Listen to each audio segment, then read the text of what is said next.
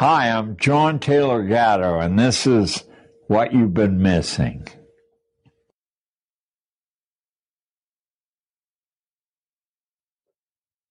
Nothing in the world can take the place of persistence. Talent will not. Nothing is more common than unsuccessful men with talent. Genius will not. Unrewarded genius is almost a proverb. Education will not. The world is full of educated derelicts. Persistence and determination alone are omnipotent. The slogan, "Press on," has solved and always will solve the problems of the human race. Calvin Coolidge, 1933. Greetings and welcome. I'm your host and navigator, Richard Grove, and this is a very special interview episode of What You've Been Missing, featuring the gentle tone, scholarly insights, and wealth of wisdom that combines in the form of John Taylor Gatto, the legendary educator, author, and icon of liberty who offers a lifetime of perspectives on the origins, intentions, and destiny of the compulsory public school system. This 5-hour journey represents a landmark in American history and was filmed over 2 days on July 4th weekend 2011 in the Constitution State of Connecticut. This is a comprehensive interview session which not only memorializes John's life's work, but also embodies a return of our birthright as human beings. Truly an event which is relevant and relative to each and every one of us. This message applies to children and adults, parents and grandparents, students and teachers, administrators and politicians, blue collar, white collar, no collar. Everyone who uses words and symbols to meet their needs, everyone who depends on accurate information to thrive and survive in this world. The purpose of this interview with John is to provide each and every individual with the essential facts which pertain to our survival here on Earth, both as individuals and as a species, and yet have been censored from our public schooling. The envisioned outcome would be for each and every human being to possess the knowledge and understanding which allows them to exercise intellectual self-defense and self-liberty, thereby succeeding in pursuing and attaining happiness. It's designed to be shared and studied by individuals and groups to provide the evidence, organize the ideas, and facilitate the constructive conversations and actions necessary to address the root causes of our ever-growing incoherence as human beings. Since this interview contains over 200 footnotes and references and discusses the contents of more than 30 classic books essential to understanding life here on Earth, I would humbly recommend that your first viewing be invested into just soaking in this information and consider it for yourself. And after thinking about it, to then view it again with the intent of looking up the references to embolden your understanding and clarify the focus of your new, expanded perspectives. This interview session could be screened over 5 hours, 5 months, or 5 years, as it could take that long to consume the primary and secondary source materials referred to herein. Most importantly, what you get out of the ultimate history lesson will be in direct proportion to the amount of attention and focus that you can invest into it. As each hour of the interview progresses into another, you are literally crossing thresholds of discovery. And by hour 5, the layers of these discoveries yield a truly inspiring realization. That being said, the conversation which forms the entirety of this interview is almost entirely composed of facts and references pointing toward a preponderance of evidence, which is, for the most part, unknown to the general public. And it has everything to do with the myriad of crises which face humanity, starting with our own incoherence and inability to problem solve our way forward. We're not asking you to agree with us nor to believe what we're saying. We're simply trying to provoke you into looking into these matters for yourself by providing you with an accurate map which leads to your own factual and substantial understanding of reality. For as Aristotle once wrote, it is the mark of an educated mind to be able to entertain a thought without accepting it. Through these interview sessions with John, you're going to be introduced to a variety of historical personalities and, we hope, curious to review the history which has led us to this point. And to that end, this is not about disproving or debunking what we've been taught so much as it is a journey of discovery to discern reality and to discover our birthright as human beings, so that we might go forward in order to meet the challenges we all face here on this planet together. This is truly something that corporate establishment media, public schools, and universities cannot afford to teach us. So without further ado, let us begin, as they say, at the beginning. On December 15th, 1935, John Taylor Gatto was born in western Pennsylvania in the coal mining and steel milling town of Monongahela, about 35 miles southeast of Pittsburgh. During his early school years, he spent a year at an elite Jesuit boarding school near Latrobe, Pennsylvania, where, as you'll soon hear, he learned to think dialectically and was beaten sufficiently by the nuns to create his outspoken temperament, which has endured lifelong. John did undergraduate work at Cornell University, the University of Pittsburgh, and Columbia University, and then served in the United States Army Medical Corps at Fort Knox, Kentucky, and Fort Sam Houston, Texas. Following Army service, John did graduate work at the City University of New York, Hunter College, Yeshiva University, the University of California, Cornell, and Reed College, which is a private independent liberal arts college located in Oregon. Like many famous American iconoclasts, John first honed his skills in a variety of professions before finding his talent for teaching, which proves to be his real gift to this world. After almost 30 years of teaching in New York City's inner city schools, he was named New York City Teacher of the Year in 1989, 1990, and 1991, and that same year was also named New York State Teacher of the Year. Later in 1991, he wrote a letter announcing his retirement from teaching titled, "I Quit, I Think," to the op-ed pages of the Wall Street Journal, stating that he no longer wished to, quote, hurt kids to make a living, end quote. Soon thereafter, he was the subject of a show at Carnegie Hall titled An Evening with John Taylor Gatto, which then launched a career of public speaking in the area of public school reform. He then began a worldwide public speaking and writing career and has received several awards from libertarian organizations, including the Alexis de Tocqueville Award for Excellence in the Advancement of Educational Freedom in 1997. John has been invited to speak all around the world to share his research and has spoken to audiences in Australia, Spain, France, England, Mexico, China, and Canada, as well as every one of the 50 American states. Since his public resignation in 1991, he has traveled over 3 million air miles, spoken at Harvard University, NASA Space Center, the White House, Smith College, Cato Institute, and many other places. He's also been a keynote speaker at over 30 state homeschool conventions, and he supports something called unschooling and open source education for personal learning. In his book, Weapons of Mass Instruction, here's how John defines open source education. Open source learning accepts that everything under the sun might be a possible starting point on the road to self-mastery and a good life. In open source, learning sequences are personally designed or personally signed off on, and everyone you encounter in life is a potential teacher. In open source, teaching is a function, not a profession. Everyone learns and everyone can teach themselves how to learn anything, as well as learning how to teach others. In open source, students are the active initiators. You learn that you either write your own script in life, or by default, without your input, you become an unwitting actor in someone else's script. The main thesis of John's body of work can best be illustrated, in my opinion, by asking the question, what do public schools actually teach children?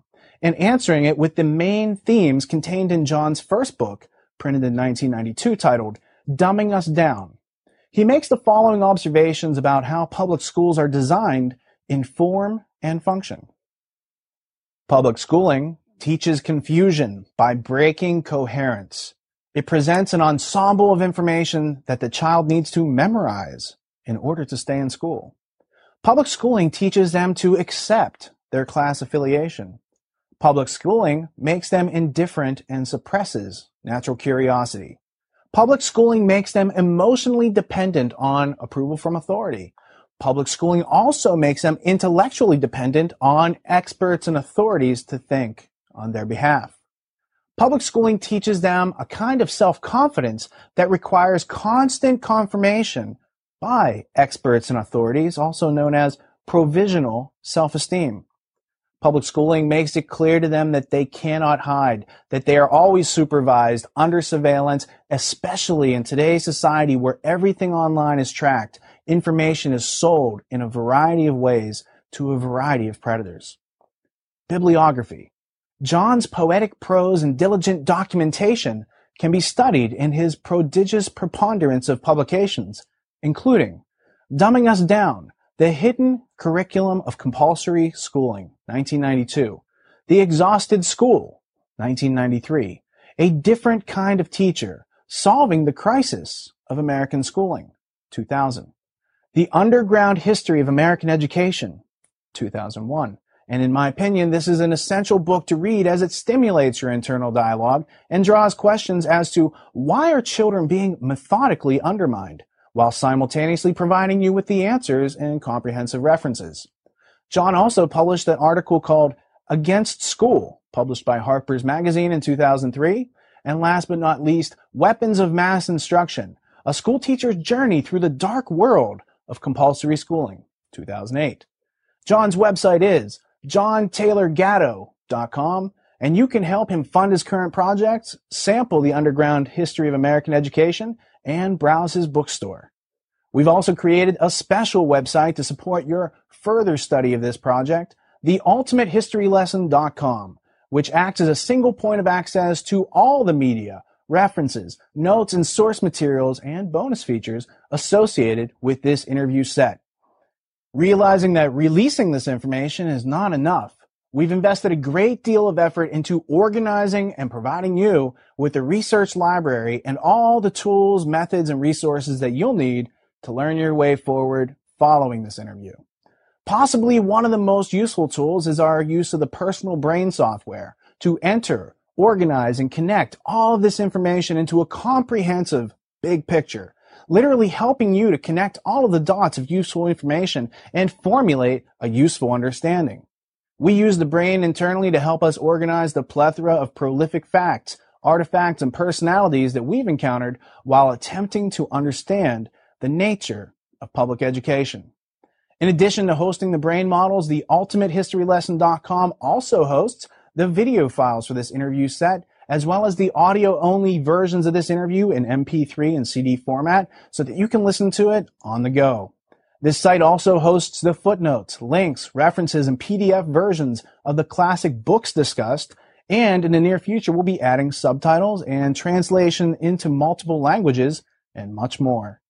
TheUltimateHistoryLesson.com links you to our educational media producing partners, as well as the Tragedy and Hope online community, wherein you can leverage the research, methods, and tools in an international online community designed to be a fear-free zone of mutual respect, wherein individual explorations are shared to empower everyone with a comprehensive understanding. The Tragedy and Hope online community is free to those who need it and sponsored by the individuals who can afford to support our educational projects. And since this project was funded by more than 50 individuals in the Tragedy and Hope online community, I would especially like to thank those of you who gave us the ability to invite John and produce the Ultimate History Lesson so that this empowering information can be understood worldwide. We also produced the Peace Revolution podcast, a virtual classroom for adults designed to point out and provide useful perspectives, resources, and organized information. Each episode contains a subject of study essential to understanding a comprehensive view of reality, all of which is focused on providing you with the history, contextual information, and references, and the various methods and tools so that you can learn for yourself that which public schools cannot afford to provide. Specifically, we've produced episodes 41 through 45 of the Peace Revolution podcast, which feature all 5 hours of this interview coupled with historical analysis and commentary, which we provide to help you really understand what's being said. These episodes amount to another 15 hours of educational content, which is also available on theultimatehistorylesson.com, providing you with the metaphorical handles, if you will, so that you can grasp this material and use it to your own advantage in everyday life. Unlike any other interview you've ever witnessed, the conclusion of the Ultimate History Lesson is actually the starting point on your own personal journey of discovery. Due to the fact that we're trying to do something that hasn't yet been done, I've edited each hour of this interview such that from the crack of the slate until the end of the tape, you're witnessing John in a natural and forthright representation of his presence, and nothing he states in the coming hours has been taken out of order, out of context, or otherwise adjusted for theatrical purposes, as I feel that it would not be to anyone's benefit to change the flow of energy as it happened. These interview sessions are designed to resurrect your curiosity, stimulate your use of reason, inspire you to look around, provoke you into asking questions, sparking your creativity and your inventiveness, igniting the solution-making process in each and every one of us. Its function is to provide you with a ramp to learning, discussion, respectful debate, and compassionate forms of communication, as well as constructive action. Here's hour one of our interview with John Taylor Gatto. It's time to begin the Ultimate History Lesson. Thank you for tuning in and not dropping out.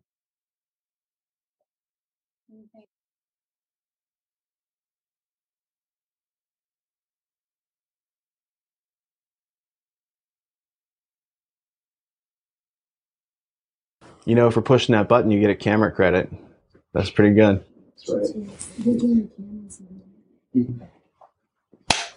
Awesome.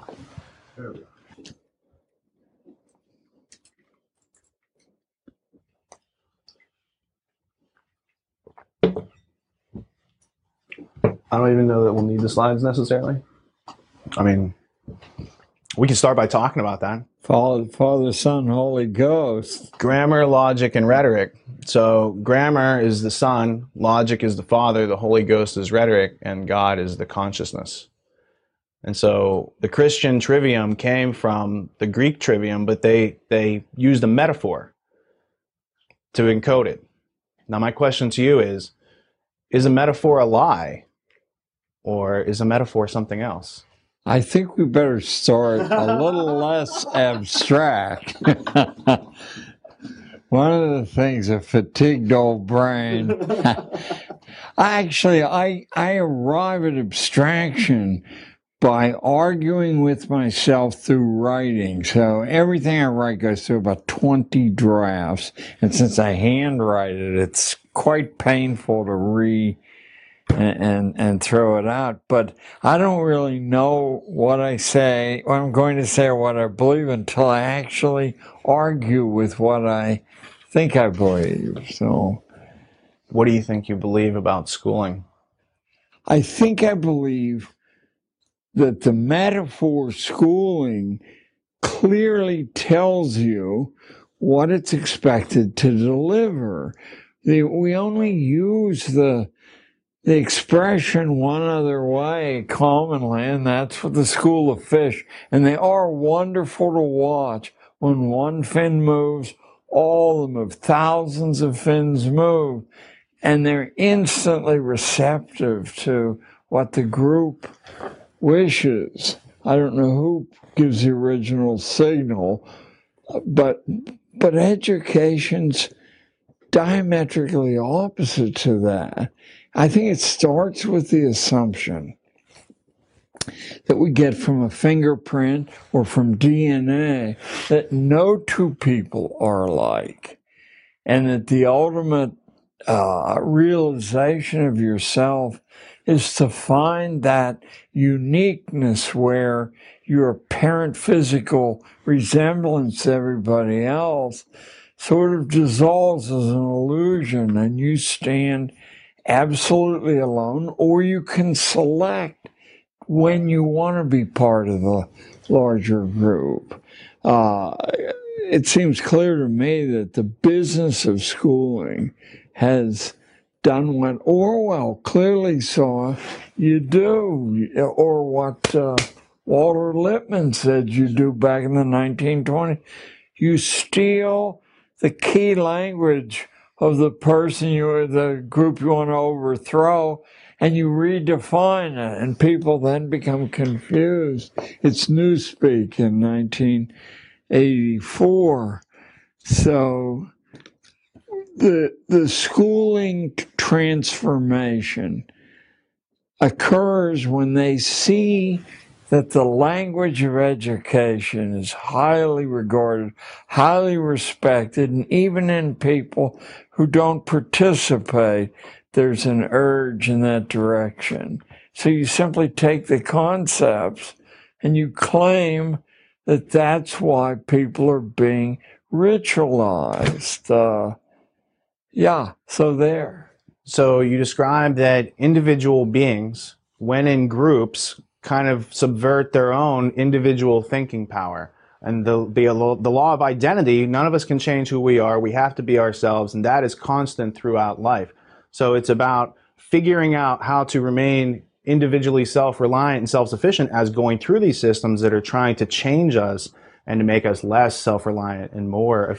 Very much so. And I think the awareness of these contrary dynamics is what gives rise to the theories of dialectic. I mean, Aristotle all the way through history, the variety of them, but they participate in the same way, is essentially asking you for your own self-defense, not to assume that what anyone says, especially as they climb the authority ladder, is the truth. Often the misinformation comes from innocent self-delusion, but just as often as you move up the power pyramid, it comes from a malign intent toward your own individuality. So it's like a betrayal of truth that occurs, or a betrayal of belief in some authority structure that you want to believe in is true, and then little by little you realize that it's not necessarily how it might have been presented to you. Right, even in your own individual inner life and consciousness. Before the cameras rolled, I said the way I learn what I'm thinking is to write something down that I think I believe, and then I argue with it, and it never survives. How about that?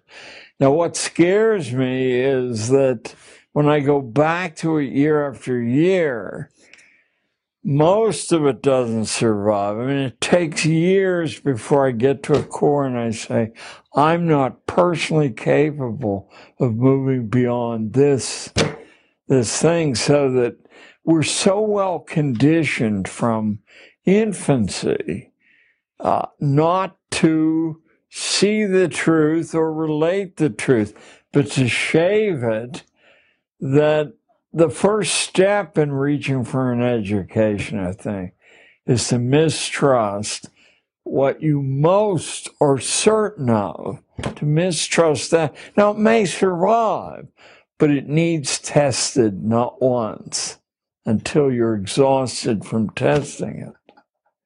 Is the school system designed to get kids to grow into a thriving, self-responsible, self-reliant adult?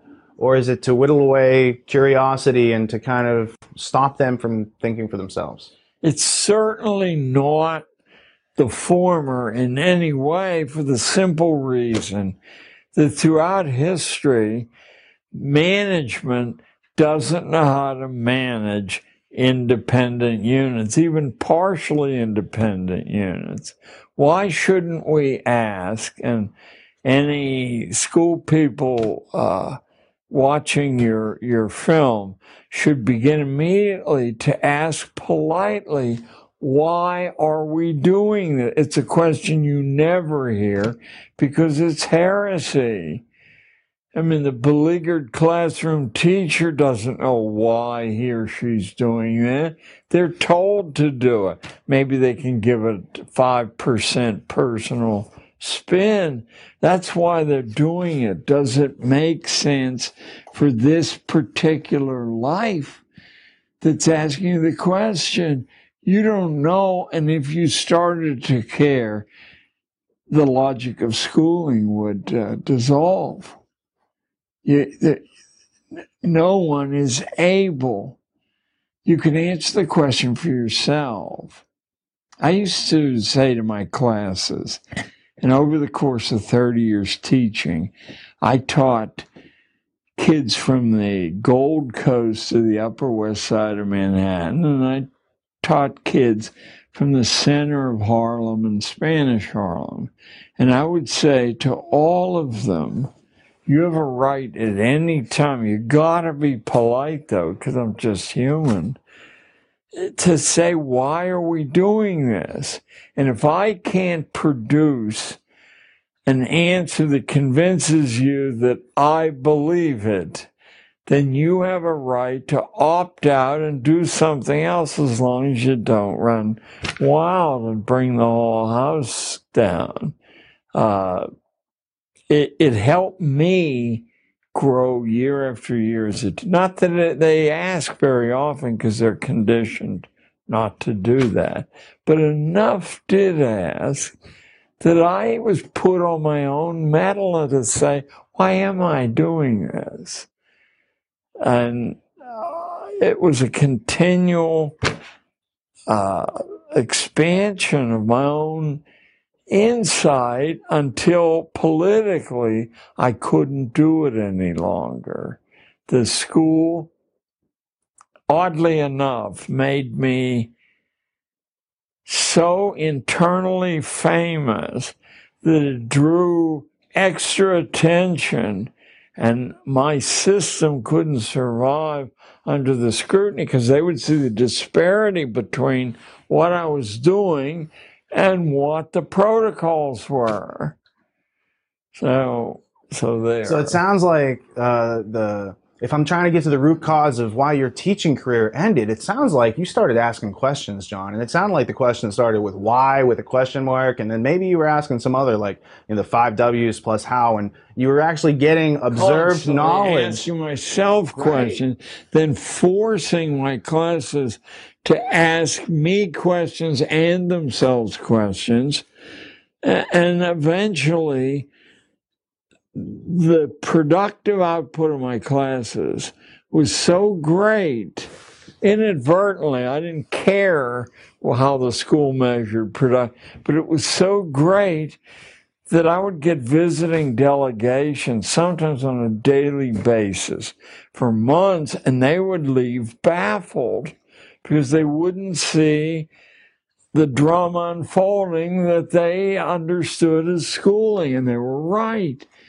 It was less and less schooling, and eventually the pressure became impossible, since I set out at the beginning of the year with an inner intention, if I had 120 kids, to have 120 individually written curricula. I never succeeded totally, but I got close enough that when the principal would drop by and only find 9 people in class and say, where are the rest, that I ran out of strategies to explain where the rest were. So I couldn't operate. I couldn't function any longer because my physical strength wasn't up to it.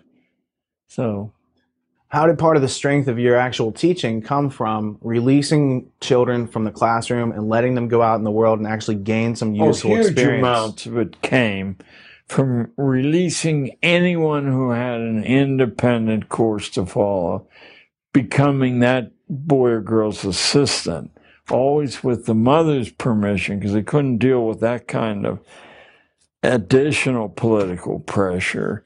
So what they would learn and bring back would be like food for me. I would be like I was 120 people simultaneously. Oh, I learned much more than I learned at the 2 Ivy League colleges I attended. I used to say to my wife, and it sounds fanciful, as though, oh, he must love children, which is not true. I love people.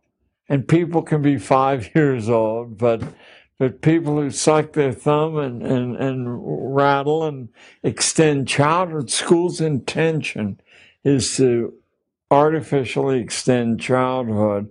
And there really is no practical terminus for that. If they can extend it through graduate school and postgraduate. What is the actual reason that their childhoods are being extended? How's it serve the society? I think what we never discuss, or that the extreme left has preempted to discuss, so they marginalize themselves, is the intimate interrelationship between the economy and the way we train the young. To the extent that we once had a wildly variegated economy. I'm quoting Abraham Lincoln in 1859, famous speech of the Wisconsin Agricultural Association. Lincoln said, I call this mudsill theory because he used that term. Lincoln said the British are financing the whole Western movement, and they're attempting to reinstall their class system. And so they send their young sons over to make sure that not a whole lot of attention is paid to ordinary people or people who live in simple homes that have mudsills. He said they're not, according to the British thinking, they're not worth training or worrying about because there's no way they can possibly improve. Lincoln said, look around you. 3/4 of our population has an independent livelihood, and the quarter who doesn't works to put a little stake together to set up on their own and write their own script in life. He said, as a consequence, we don't have proletariat as they do in Britain and Germany and the European nations, and we aren't able to have a factory system where it exists in this country, which is in New England, in the textile industries. A factory will have 30 or 40 employees. They'll usually be young women waiting marriage. They'll be served tea at their machines, and there'll be opera performances staged for just to keep them at the machine, because these independent livelihoods lead to totally private, independent systems of value.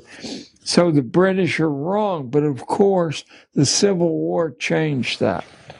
We're sold that it was a great crusade against slavery by the school system. The major historians who've turned their attention to that say, to a person, that slavery was already dead. It was staggering through its last couple of generations, not because of a moral transformation on the part of plantation owners, but because the wives of the plantation owners were scratching their head and saying, the boss, my husband, vanishes for a couple of days. We have all these new slaves, and they're not black anymore. They're various shades of brown. So I'm thinking right now, I think Vern Parrington, but a number of historians 50 years ago said slavery was on its last legs because the Southern womanhood wouldn't stand for it any longer. Russia, I believe, had freed the serfs. Britain and the continent had done this thing. We were going to do it too. But it gave a nobility to the necessity to get rid of the Southern politicians who were trained in dialectical thinking, in rhetoric, and could run circles around the northern politicians in Congress. They could produce the most compelling arguments for this or that. And so the South had to be gotten rid of. From my understanding, those dry goods like cotton from the South that were produced by slaves were then going to factories in the North. And the factory owners in the North figured out that the slave owners were paying too much overhead. It cost a lot to keep a whole family fed, et cetera. And there were letters exchanged, and they actually discovered it was cheaper. Why not make everyone a slave who doesn't know that they're a slave? A wage slave. Right. And think only about the welfare idea. If you have a plantation family and you require harmony, even though some people are very subordinate, if somebody gets sick or too old to work, you can't, in fact, do the Simon Legree bit and get rid of them, or what happens is morale collapses. So you have to care for them. The discussions on the highest level among northern industrialists was, why should we have to support Deadwood here? And we could do that if they were wage slaves. Yeah.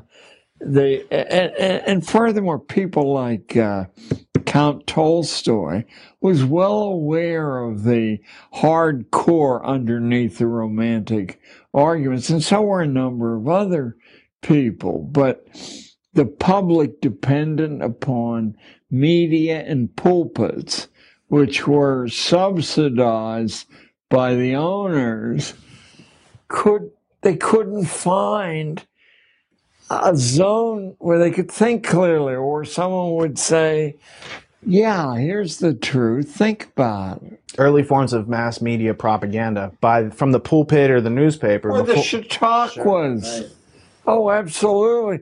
The Chautauquas were put together by intense... The family that began Harper's Publishers and had the very prestigious journal of the time, Harper's Weekly.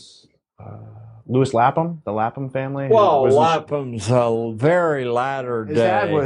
His grandfather was in charge of Harper's, though.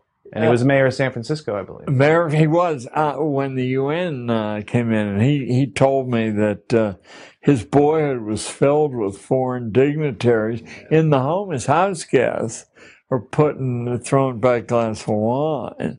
So you can actually trace the small number of families behind the Chautauquas, which were the most compelling mass media of the day. And you'd hear about what was going on in Boston, out in Cincinnati, and you'd want that.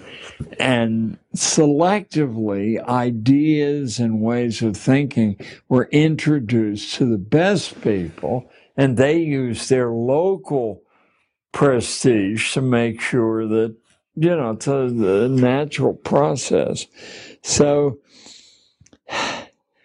what we got was a second American Revolution between, 1865 and about 1910. This time the British won again, but they didn't win by force of arms, but by force of insight into the way opinion is created.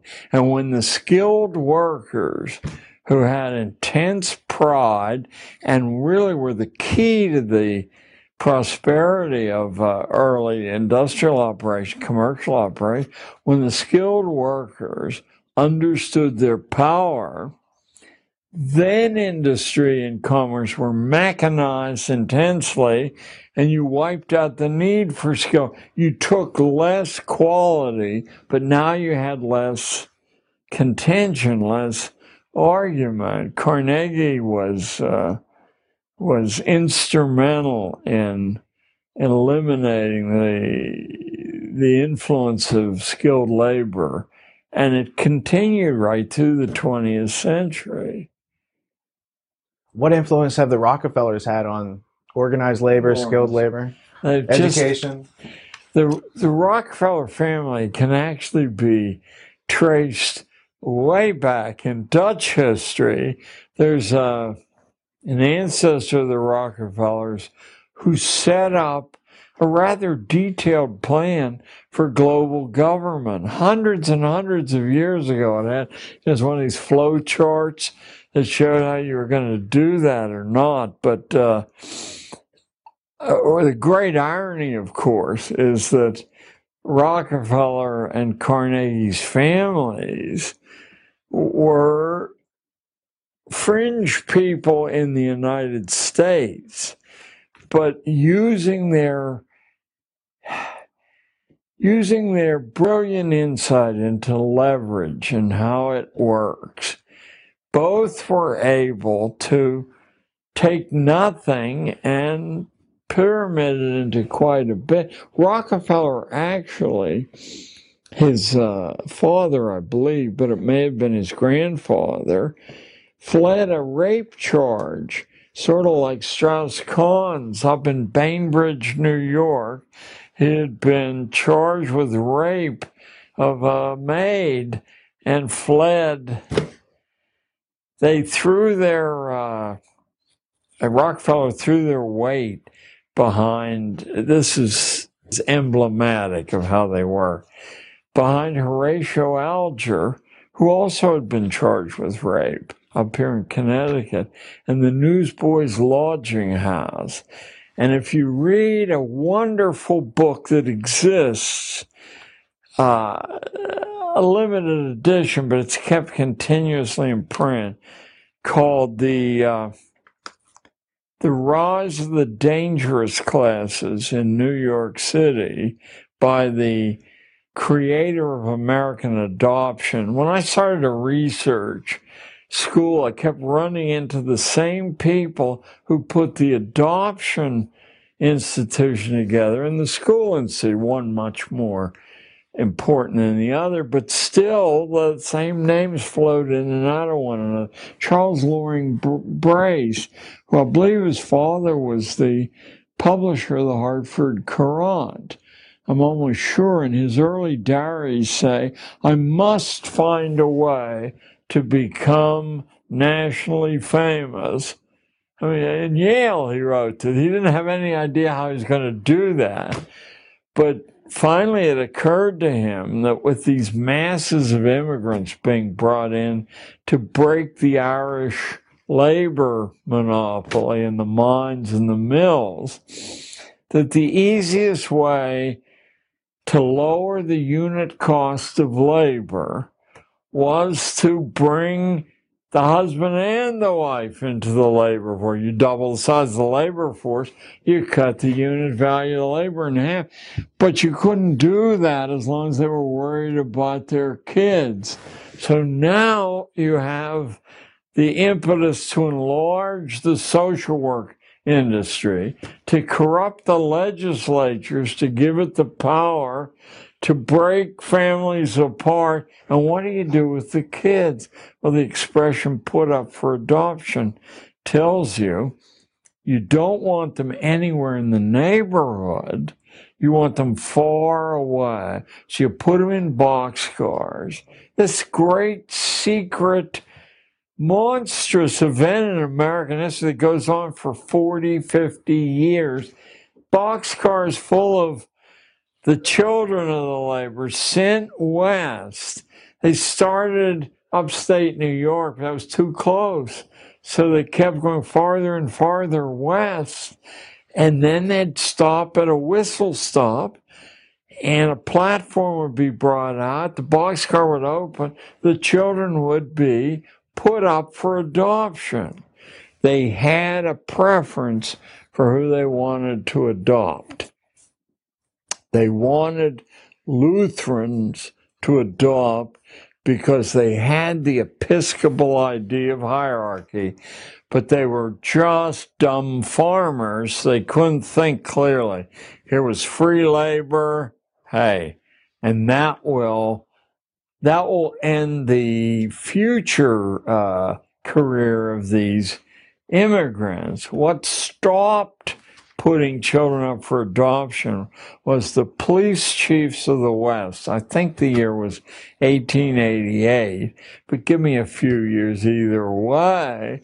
They wrote a stinging attack on this practice, not on moral grounds, but they said crime is everywhere in the West. And if you go to the psychological abstracts, you'll find that an enormous number of adopted children, for example, 6 of the 10 leading mass murderers in American history, but all forms of crime, because when you break the bond with the natural, you can't put substitutes in place. Again, not morally. There's a recent physiological theory called mirror neurons, that you learn to use your own biological equipment by watching people who have the same or nearly identical biological. When you remove that, even if the family that you're transferred to has money and savoir-faire and civil, they're more civil, doesn't matter. You're actually imitating things that your physiology can't accommodate. As a consequence, you get incrementally more and more crazed inside and angry. One of the things, of course, school does is it prevents these kind of connections between different areas from occurring. That's what the short answer test is about. And Oxford and Cambridge got rid of it 100 years ago. 100 years ago, because they said people who do well on short answer tests, they memorize bits of information, but they don't connect the bits of information. And when they seem to be able to connect the bits of information, it's because they've memorized someone else's connections. The better the school, the more sets of connections you memorize. But you can't do that for yourself. You know, it's like these machines where you guys are all too young to remember. They used to sell machines that would relieve the stress of lifting weights. You'd put the weight in your hand, but the machine would lift your arm in the way. Only trouble was your muscle knew the difference. But the people buying the machinery didn't. Well, it looks exactly the same. Anyway, I put me back on course here. Is there any connection between frustration and aggression? And what effect does schooling have on that? Well, you answer your own question by asking it. I mean, the connection's intimate. School removes your volition in all important ways. Even who you speak to.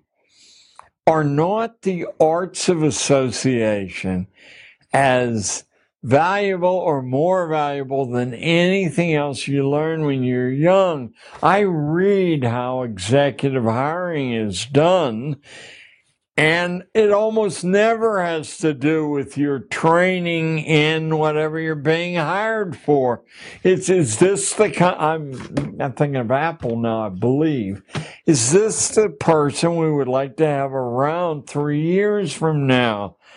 And bend an elbow with, or play golf with, or just talk with.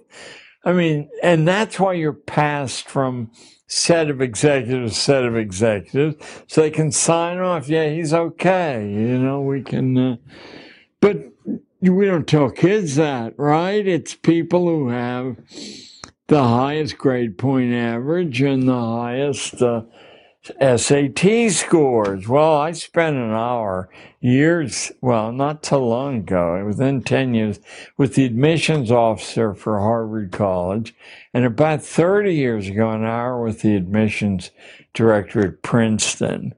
And let me tell you, their polite dismissal of grades and SAT scores was intimidating to listen to, as if you'd have to be crazy to let somebody in.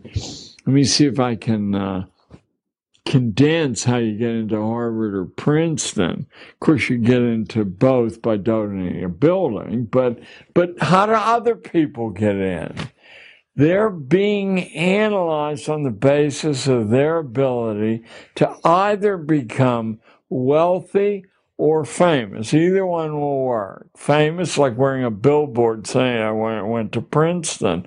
There's that actress Jodie Foster. I went to Princeton. Look at where the rest of the actors and directors went. They didn't go anywhere, but Jodie did. So that's one we hear about. The Harvard lady said, we look for a record of excellence. And what does excellence consist of? It's sometime in the first 18 years of your life, figuring out how to add value to the people around you. Although she didn't say this, in a way that catches public attention. So you might walk across the United States or bicycle the perimeter of the country or row across the Atlantic Ocean. Those are physical ways. You might start a little charity or set up some weather service or some pollution monitoring around Hartford. There are a substantial number, a small fraction, but a substantial number of kids doing this as we sit here. They're writing a record of being able to add value to the community around them. And then the other fellow, the Princeton guy, said the same thing in different words. I asked him, this is about 68 roughly. I asked him, what part of a resume submitted do you look at first? And the answer metaphorically caused my jaw to open. Hobbies, he said. I said, I've been taught all my life, leave that off because it's not germane. He said, on the contrary, it's the only honest information you're likely to get. How does someone spend their time when it's their free choice to spend? He said it's a window into their mind and their heart. Well, what kind of hobbies? He said, well, ideally someone would have a physical hobby, an intellectual hobby, and a social hobby, because that would show they're exploring these large. Well, physical hobby, you mean football, baseball? Well, he said, it's better than nothing, but we would prefer not to see teams. As I've been told all my life, the team sports identify your ability to work in a team. He said, what happens in a team sport is if you decide to dog it, it's very hard to tell which guy on the line has dogged it or not, or which running back has gone down quicker than he should have gone down. There, he said, we prefer solo hobbies that involve physical danger. You mean you want kids to put their necks at risk? For example, what? I said. He said, well, horseback riding is a dead giveaway. The horse weighs a half a ton or more. If you do trail riding, you don't know what you're doing. Your head gets caught on a branch and you're the headless horseman. If the horse doesn't like you, it'll roll over on top of you. And I know immediately, because that last time I rode a horse was down in Veracruz, Mexico. The horse didn't like me. Took me out on the main highway with crazed Mexican drivers going 100 miles an hour in 18-wheelers, and it laid down on top of me. I was terrified because I could see these trucks coming. Didn't like that. The last time I rode. So he said, you have to actually know what you're doing. You can't say, is this an A job or a B job? If you live and are intact at it. Then he said, sailing a small boat, these little 12-footers outside of land. If you don't know what you're doing, you end up in the middle of the Atlantic, or if wind comes up, you can't see landmarks because of the waves.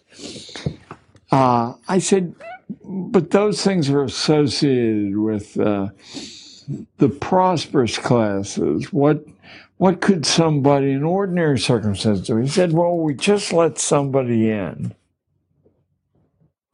This is probably one of the nicest factoids in my mind, in my life. We just let someone in who invented his own sport and kept records competing against himself, his past performance, his present performance. It was, get ready for this, visualize this, seatless unicycle riding over broken terrain. If I had 10 lifetimes, the thought of doing that wouldn't occur. Started getting on a unicycle, let alone one without a seat, let alone riding it over broken terrain. So they let him in because they knew he was on the fast track. So we tell these lies, and of course many of the people who tell the lies believe the lies. Well, surely they're going to take valedictorians. Well, last year Harvard turned down 8 out of every 10 valedictorians who applied, and the 2 they took in, they didn't take in because they were valedictorians there. So by removing this component from the student imagination, you can control to some extent who even applies to Harvard and then who gets in, who applies, because they don't know what they're doing. What's the IT garbage in, garbage out? So what I would do was I would examine. I have a friend who started a tutoring service called the Princeton Review, and 20 years ago, they were charging $300 an hour. I have no idea what they charge now. But what they did was crack the code of the questions on standardized tests. And Adam Robinson was his name. Adam took his money and left the Princeton Review to his partner. But Adam has written a book well worth, I think, your group looking up, called What Smart Students Know, Random House. What Smart Students Know. Adam was certain that you could pass standardized tests without having any knowledge of the subject, as long as you understood the constraints, the question architects were under. For example, 2 of the 4 answers offered are always so absurd that if you know that, now you're left with a 50-50 guess. I had figured out when I was in high school that if you had some way to measure the angles on the little geometric figures on the test, that you didn't need to know. You could arrive at the answer simply by, a simplistic means. The evidence that all of us know standardized tests don't measure what they claim to measure is that nobody you encounter on the upper reaches of society would dream of hiring somebody on the basis of those tests or in grade point averages. You'd be playing Russian roulette because they measure nothing. The grades largely measure that you memorize what you're told to memorize. I mean, there are a few other things, but that's the heart of it. So now you know you have somebody obedient, and probably for a clerk, that is a good measure. Not for someone who has to adapt to changing circumstances, by the natural selection process of reality. It's fairly easy without being a wise guy or very learned, as long as you retain the ability to think independently from the data in front of you, to penetrate the masks, the contentions that don't conform to everyday reality. So no one will hire you as a CEO and ask you what you're saying.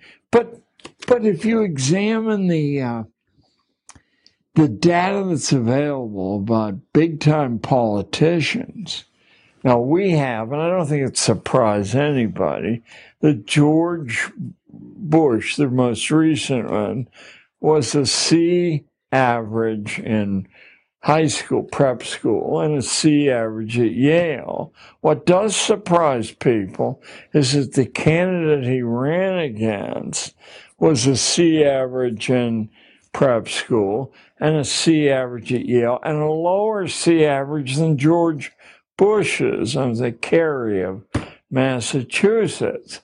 The fact that the best evidence that the nation has been schooled to the point of extinction is that they were fraternity brothers at Yale in a fraternity. I'll skip its interesting reputation. It only has 15 members. And they were fraternity brothers at Yale.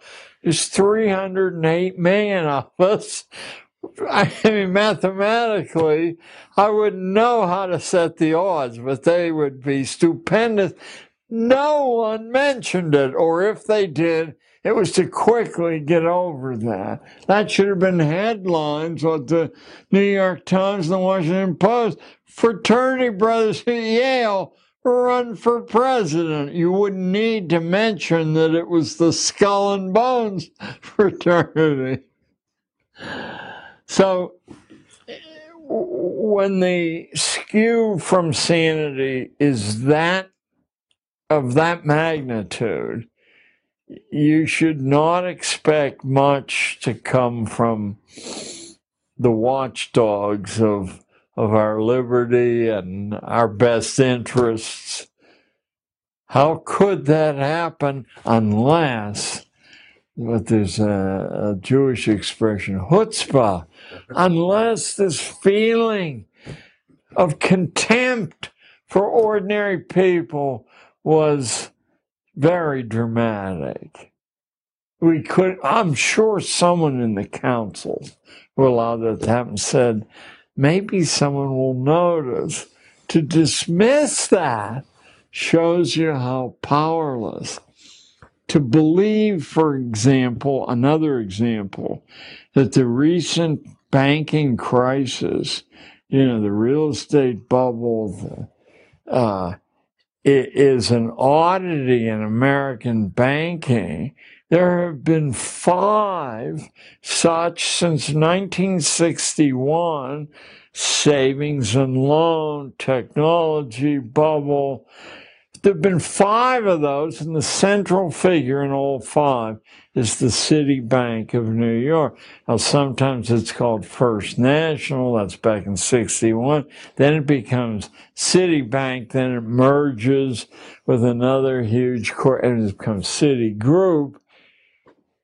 But the mentality loose on that level shows utter contempt for the safeguards built into, the founding documents or built into tradition as ordinary people, and that includes upper middle class ordinary people, expect it to be. It doesn't exist.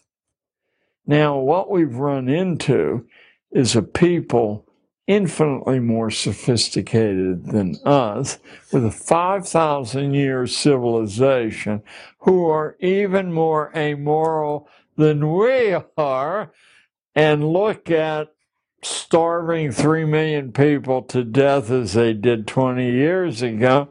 Is there any shortage of people? I mean, they're already running circles. I've spoken in China 6 times for various groups. And the Chinese government is a little bit worried, not a lot, that their system of schooling, very like ours, except more disciplined, it seems to constrain the inventive imagination. The reason they're not worried is they don't recognize copyright law or patent law, so they have access to anything there. But they will not accept, they keep asking me back, they will not accept that the system they're applying to the young mind is guaranteed to foreclose the imagination that produces invention. So, I'm happy to take their money and get a chance to see Xi'an and Shanghai and Beijing, but they will follow the course we follow. It'll just take a little bit longer, that's all. Your turn. In China, they have the outcome-based education system, but they're seeking to tweak it so that they can kind of improve it. They said that we want to keep our people under control, but we want them to be more creative and productive and efficient and happy while they're doing it, right? Now, the question is, if America has become more incoherent, wouldn't that be a function of the Prussian education system, outcome-based education, being used to control the workers and make more profits, and now it's just run its course? It's run its course. We're exhausted now. Our schooling is exhausted, and the national vitality's been exhausted. I'm glad you used the term incoherence. About 3 or 4 years ago, the Financial Times of London, on the editorial page, accused us of being you may have read the same piece I did, an incoherent society, that we had lost a reason to be a nation at all, because subsidizing bankers and drug companies wasn't a sufficient reason to proceed in history. Yeah, we're incoherent. Nation comes from the root family, and we no longer have a concern other than a rhetorical concern with one another. I mean, obviously there are many individual exceptions to that, but the government clearly has no such concern. We have evolved an economy that depends upon constant warfare. And even though it was stretching it in Iraq and Afghanistan, when those are over, we must have another conflict. We're going to have to stretch it even further and maybe attack small islands, Fiji maybe, because they represent a menace. Being a child of World War II, the idea of calling something a war where the enemy has no Army, Navy, Air Force, intelligence service, where they blow up their feet in their underwear, it just stretches the bounds of the ridiculous to call it a war. But we got an object lesson from a television comedian who said, when you fly planes into a building, it certainly shows you have courage. And that was temporarily the end of his career. You do not speak in opposition to the main force driving events. Yeah. Yeah. No. To look at America between, let me roughly say, 1800 and 1865, and then from momentum right up to the First World War, there's this explosion of invention, and it comes from the unlikeliest places. It does not come from university-trained inventors. It comes from everywhere. It's the way people saw the world around them. They saw the elements, the raw material. They processed it a slightly different way, and then they had the rhetorical capacity to say, hey, look, there's a better way to do this. It was happening so frequently that a crisis occurred in capitalism. And without understanding this crisis, you really can't understand why our schools are the product of the Rockefeller family, the Carnegie family, the Astor family, the Vanderbilt family, the great capitalist families. They understood that the real problem in successful capitalism is assembling capital, getting people to give you their savings on the promise that you'll give them more back. But if you have people in an inventive matrix who can look at the way the expensive businesses doing things open up across the street and either do it cheaper or better or simply open up somewhere else where no one is doing it, capital is always at great risk. So oddly enough, I don't want to claim credit for what really is a brilliant insight, but I want to crave credit. It was openly discussed, let me say, from 1880 to 1900. We were being forcibly converted from an economy of small farmers, small engineers, entrepreneurs, into a corporate economy. And these men doing it, they weren't intellectual dumbcoffs. They could see that as long as the American inventiveness was loose like a wild beast, they were going to have a lot of trouble pulling. Someone would say, but I saw, Jack, and he went belly up.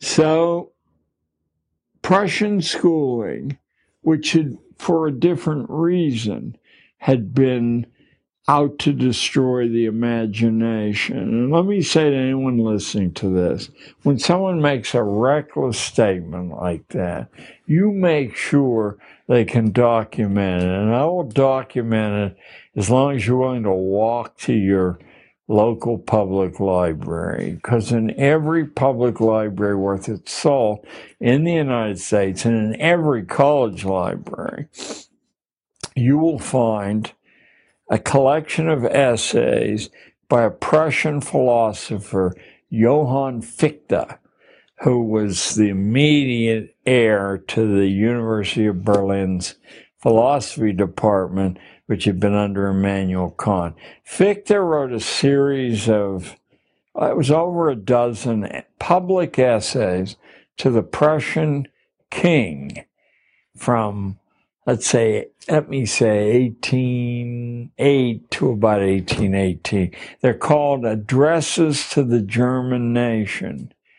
And the provocative event that set the first one off was the Prussian army, which was the Prussian economy, renting soldiers, stealing other people's stuff, had been whipped by Napoleon's amateur army at the Battle of Jena in 1806. And Fichte said it was because this demon imagination was loose among ordinary soldiers, and in situations they would override the orders from headquarters about what to do, and that's why we lost. Now, what should fascinate anyone listening is That's exactly what the so-called liberal philosopher Spinoza in Holland had said in 1690 in a book called Tractatus Politico Religico-Politicus. Tractatus Religico-Politicus. Spinoza said that the ordinary population was so psychologically diseased, murderously so, there was no way to heal it. Just as Fichte, 125 years later, said there was no way to heal the disobedience gene in people who thought for themselves. Fichte said we have to set up a system of forced schooling, universal forced schooling, in which we destroy the imagination. Bells, ordered lessons, constant testing, rankings.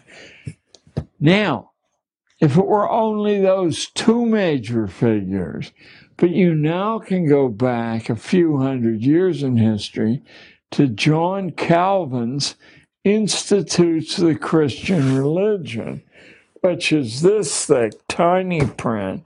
But if you ever go mad and actually force yourself to read it, rather than to read what an encyclopedia tells you it says, you'll find that Calvin says that the saved are saved before they're born. The damned, who are 19 to 1, are damned before they're born, and no amount of good work or behavior can save the damned, and no amount of evil behavior can damn the saved. The expression that used to be pretty common, but has vanished, I think on purpose, is justified sinners. The saved are justified sinners who can do anything. They can carpet bomb civilian populations, whether they're Nazis or Americans. You know, you've done no harm, according to Calvin. Calvin said the only way the elect, he called the saved, the elect will ever be safe because they're outnumbered so heavily, is to set up a system of universal compulsion schooling with the intention of destroying the imagination and filling the head with garbage. Spinoza said the same thing. Fichte said the same thing. So I think we just ran out of tape. Is that what happened? Is that one still running? Yes, but it has no micro. Yeah. All right. So we're going to take a 10-minute break. Oh, good. We're going to change the tapes. We're going to turn all these lights out. We're going to turn the AC back on and cool you off. If you want to get up and move around, use the bathroom.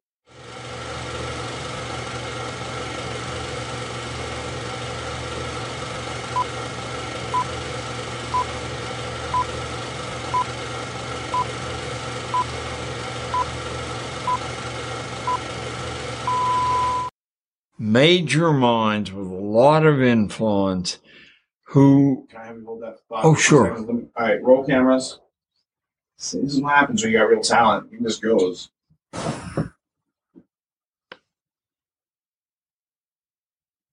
4 cameras rolling. Red dots, everybody? Cool. The floor is yours. So we have this ominous continuity among major minds with a lot of influence, including transatlantic influence on the States. We have, prior to the break, Fichte in Prussia, Spinoza in Holland, and Calvin really beginning in Geneva and spreading all over where his theology spread.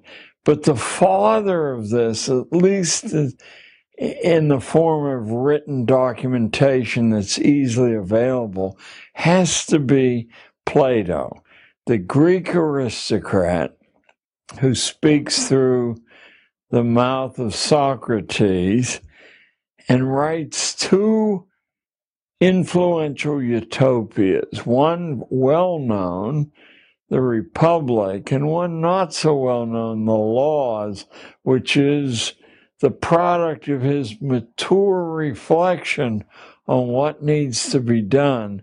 And all four of these men, and we could, if we had time, do 40, but these four major names spanning European history agree that the ordinary population is A, very dangerous to the social order if it learns how to think and if its imagination remains intact.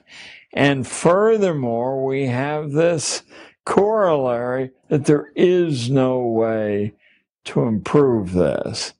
And what I've left out is the killer app that occurs in the middle to the end of the 19th century from one of the wealthiest families on planet Earth, the family of Charles Darwin, and their former Anglican minister-trained son, Charles, who in his second major publication, The Descent of Man, says that the evolutionarily retarded are fatally dangerous to the physical integrity of the human race, the advance of civilization, because of the few evolutionarily advanced, like the Scandinavian blondes and the English blondes, crossbreed, God forbid, with the Irish or the Spanish, evolution will march backwards into the swirling mists of the dawnless past, and nothing can change that.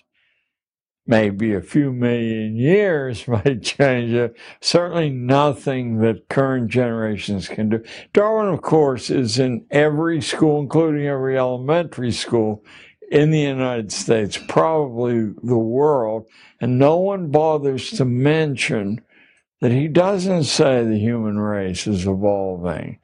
There's a fraction are evolving. Now put yourself, if you're watching this, in the position of a responsible person who learns that. As someone who's made worldly success, has a little bit of time on their hands and resources, and now you know that if these ordinary people walking around in the American democracy, if they happen to crossbreed with your daughter, evolution is going to march backwards. You now have a justification beginning in 1871, second to none. You can argue with Calvin, you can argue with Spinoza, you can argue with Plato, you can argue with Fichte. This is science and mathematics.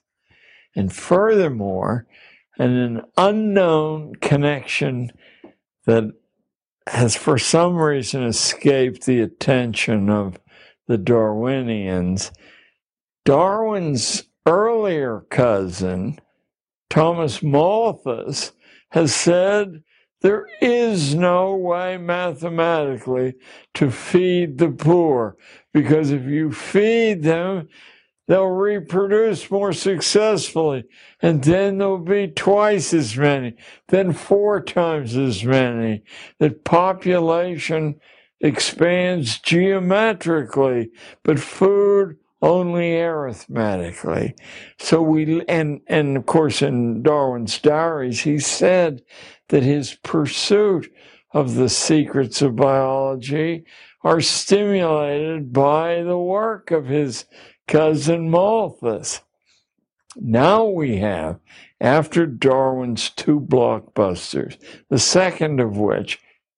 I'm going to raise my hand from now on. Yeah. What's the full name of Darwin's Origin of Species?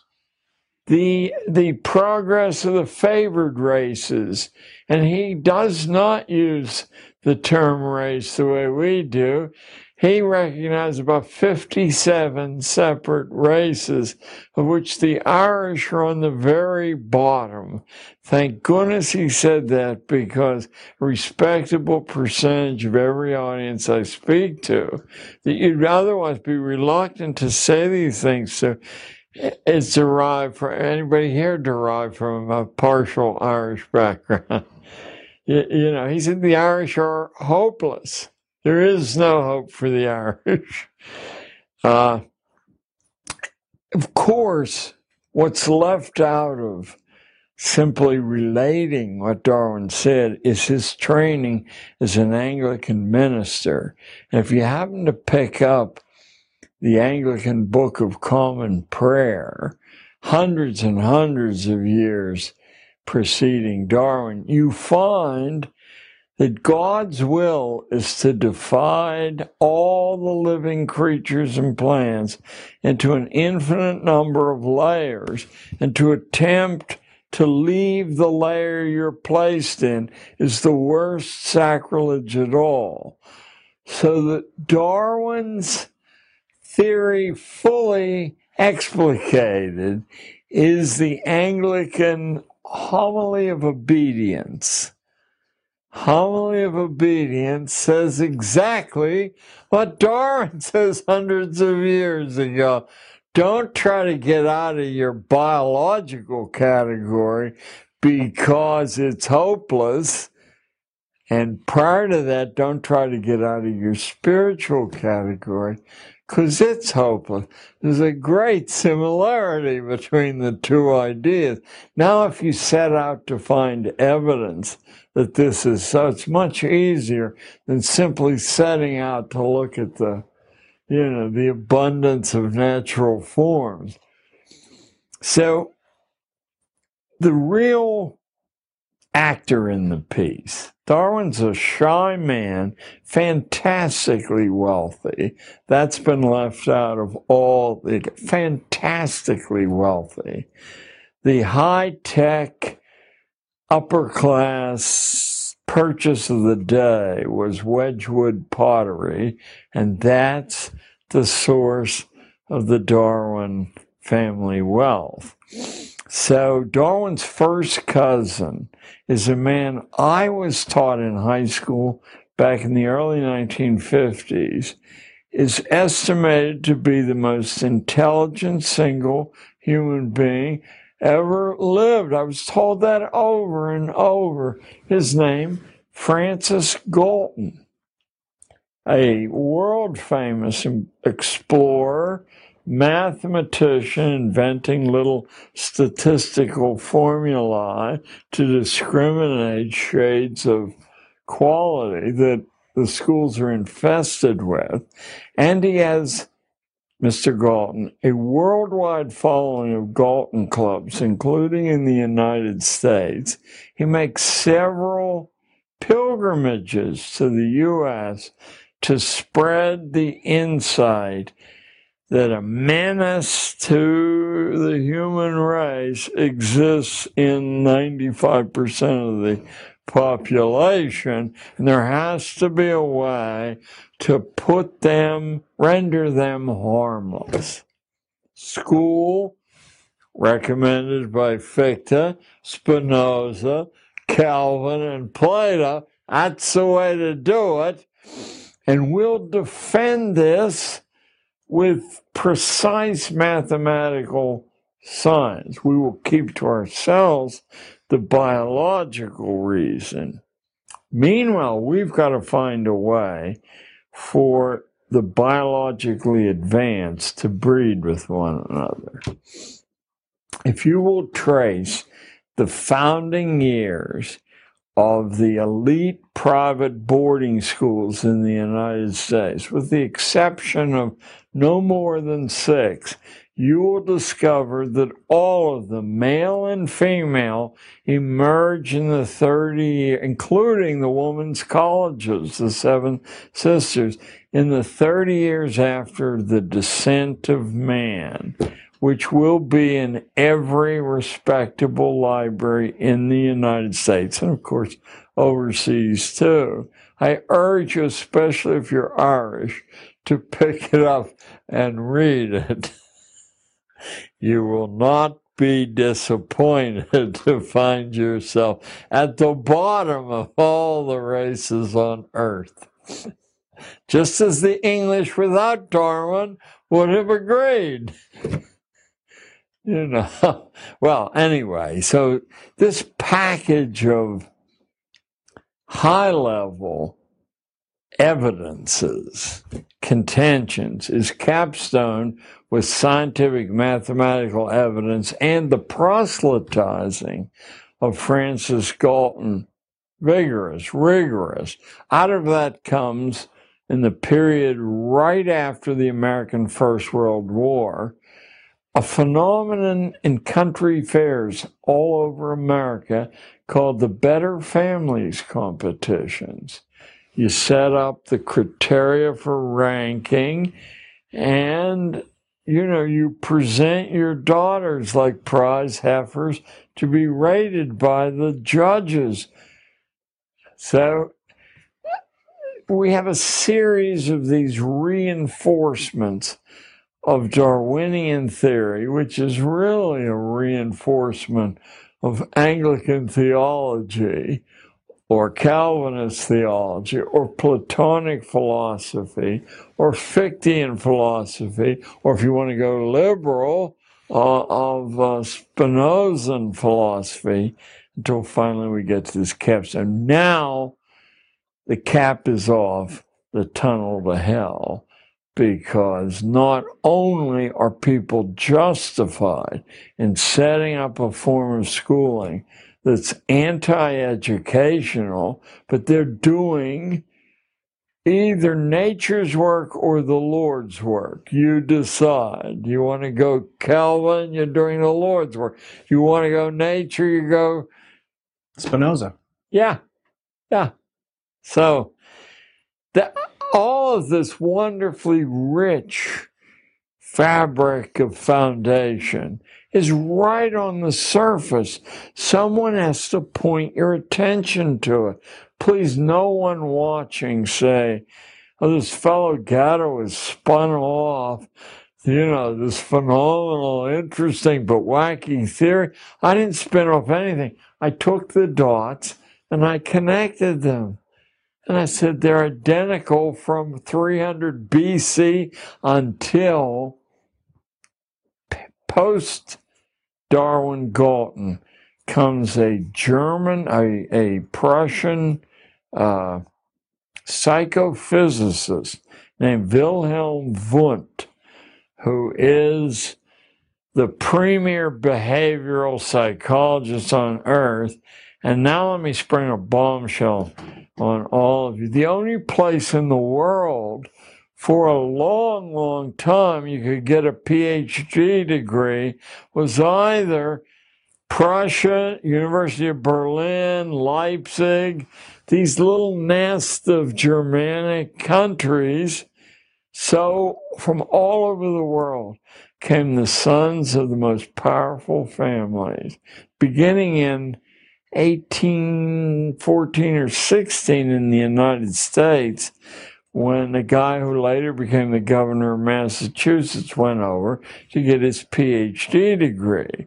By the 1870s, 1880s, it was a flood from Japan, from Russia, from everywhere. And now they return to their home countries, not because they have a PhD degree or they made presidents of universities, heads of government bureaus, because their families have clout. And now that's become the ticket to intellectual management. That's how these Prussian ideas spread like wildfire. There's only one university in the United States who doesn't have a president with a Prussian PhD, and he's close. I think he has a a French PhD, because the French scrambled to try to get that degree too. That's Titchener at Cornell, the head of all the heads of psych departments, Prussian PhDs. So you now get this kernel of ideas, whether fanciful or scientific, everywhere. From Japan, everywhere, the same ideas.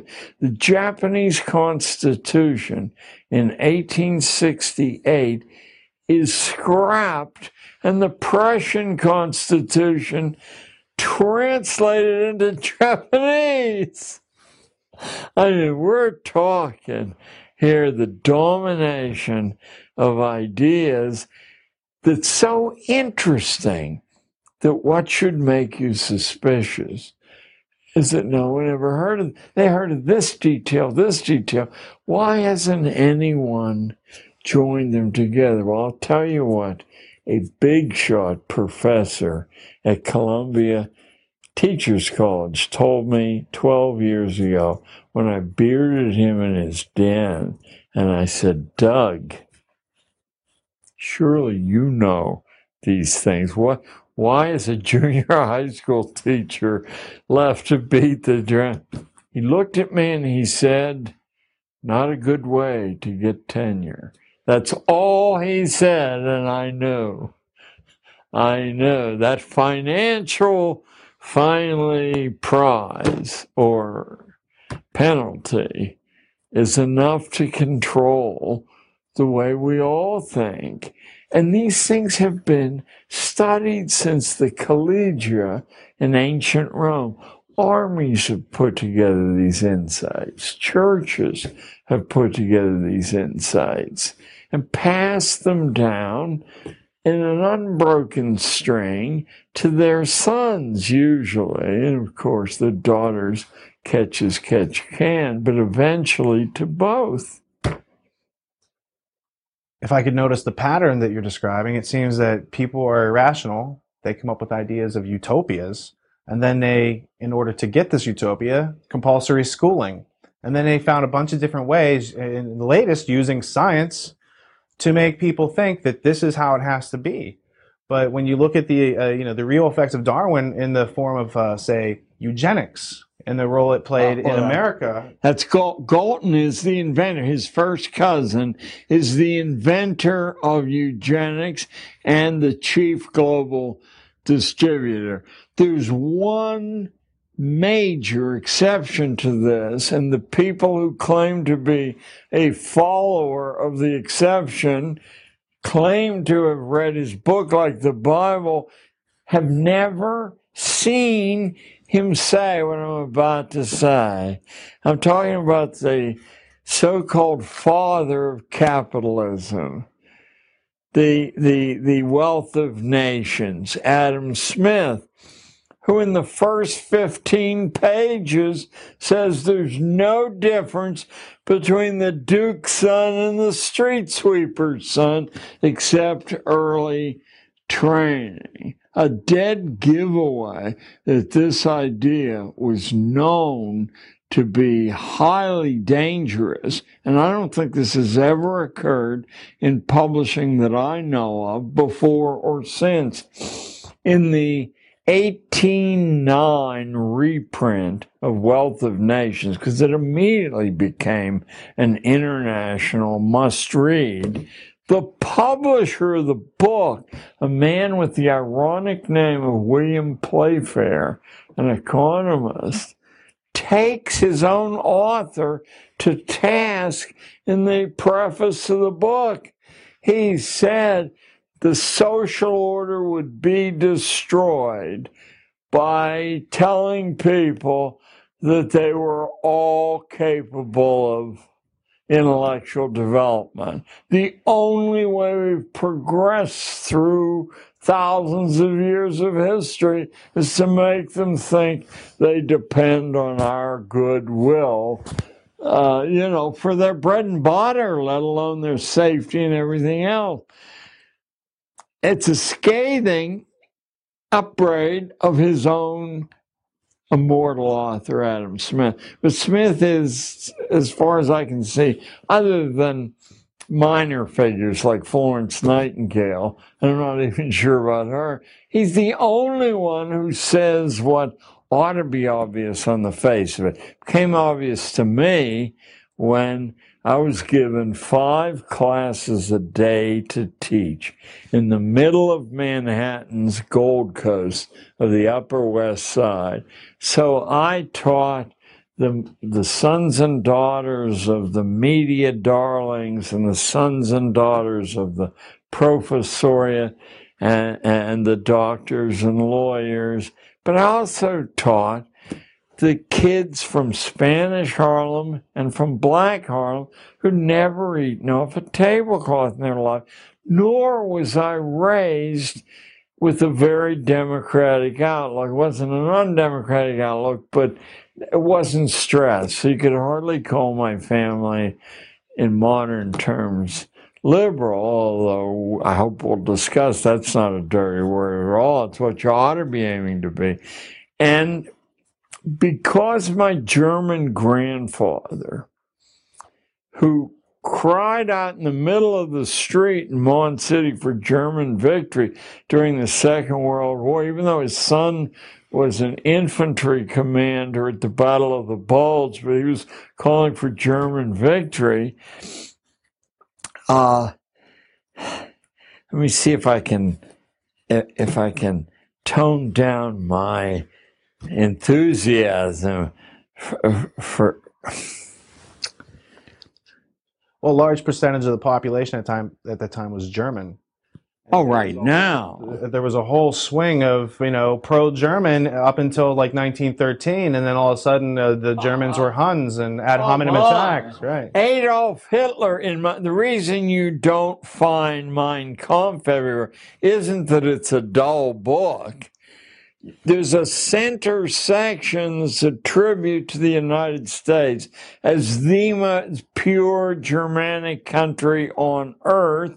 The 10-foot portrait of Henry Ford behind Hitler's desk, and Sigmund Freud's nephew, Bernays. Edward L. Bernays, was the public relations man for Nazi Germany. That's why you don't find that would disturb people to know. It's best they don't know that stuff. Anyway, I, partly out of a kind of natural egalitarianism that comes from a strong working class population around Pittsburgh who will break your nose if you insult them rather than beg for mercy, I decided, and partly because of laziness, I decided with my 5 classes a day to impose the same material on all 5 classes, the same quality of discourse, make no differentiation at all. Certainly made my life easier. But what I had done was throw away the assigned curriculum, which I believe was Jack London. And nothing wrong with Jack London. A lot of fun to read. But if you want to exercise your mental muscles, that's not the way to go. And I had taken from Cornell and Columbia and Reed College in Oregon, which are the major colleges I attended, I had taken a level of text fully equal to that. And what I discovered was, apart from cosmetic differences, maybe a little less grammatical, maybe shorter papers and stuff, that the level of intellect in the ghetto black population and the ghetto Hispanic population was really quite equal to the others. That wasn't a political belief I wanted to impose. Let me give you one example. I had a little black kid named Gregory Smith. Gregory, I hope somehow or other you're alive and you're listening to this. And I'm replacing Jack London with Moby Dick, the most difficult American novel ever written that explores all the great ideas of European history, predestination, and all the rest. And I'm holding forth on those ideas at the same time we're reading a book that's way beyond anything in difficulty they've ever read. And I hear a crash. I look, and Gregory Smith has fallen asleep and crashed to the floor. Well, I'm fresh out of Pittsburgh, and the way we deal with people like that is to kick their soles of their feet. They wake up real quick. That's the way the cops do to us when we're making out under cars around Pittsburgh. And if our feet stick out, they kick our feet. So anyway, Gregory wakes up, and I'm very insulting, and he said, I don't need to pay attention. I learned that stuff in 3rd grade. We're in 8th grade now. So I'm really insulting, but I say, what do you mean you learned that in 3rd grade? He said, well, I learned that there are these sets of ladies who weave your future and you can't change it. Either the Norns in Scandinavia or the Fates in Greece.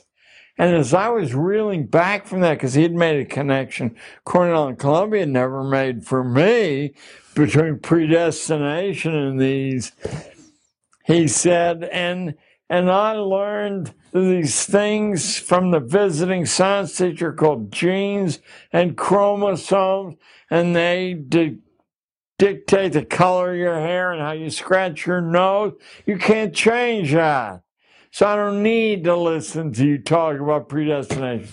Well, at that minute, at that exact second, I said, this kid has written a PhD thesis that'll become a book, that'll make his living for the rest of his life. And he's Gregory Smith, a stupid kid. Yeah, and then I completely opened my eyes. And sure enough, behind the street idiom was active mentality, fresh ideas. It just had been treated with such disrespect for so many years, it wasn't worth bothering to waste it on a school teacher. It revolutionized my teaching, but then over the balance of that was the first year I taught. Of the 29 years I taught, I decided to use the fresh eyes and perspectives of the so-called hopeless ghetto kids, and huge benefits flowed to me, and I hope some to them too, because I took what they wanted to do seriously. If Jamal Watson wanted to do nothing but draw comic books in the back of the class, I would go back and use my superior experience, not intelligence, to say, listen, Jamal, I used to read comic books. And if you want to do this seriously, you're doing it wrong. He'd get angry. He'd say, I'm the best in the school. I said, yeah, maybe, I said. But in a real comic book, all the panels aren't the same size. Look at the one you're copying from. They're all different sizes to show movement. And in a real comic book, the figures don't stay inside of the box. The head comes out, the fist comes out. I said, look, you're copying and you don't see that. Why don't you take a week out of school, go to the local public library, I'll cover for you. Take down a stack of books on graphic art and learn what you're doing. That's a worthwhile use of your time. So I found out that each person, one girl wanted to do nothing but swim, and she snored in class. And when I finally said to her, what's going on? She said, I've devoted my life to being an Olympic swimmer. She's 13. And I said, well, why don't you do that for the rest of the year? You can't do it in school. We don't have a swimming pool. but there are about 150 public swimming pools in New York City. Why don't you plot them out on a map with pins or stickers, visit every one of them, set up a rating for these swimming pools? Concentration of chemicals in the water, depth of the pool, length of the lane, lighting, access, cost, and you will produce an information reference that'll make you somebody, because I'll go around to the local public library, say you're doing that, and could you be cataloged? Because who else has such a reference as this? Well, she was.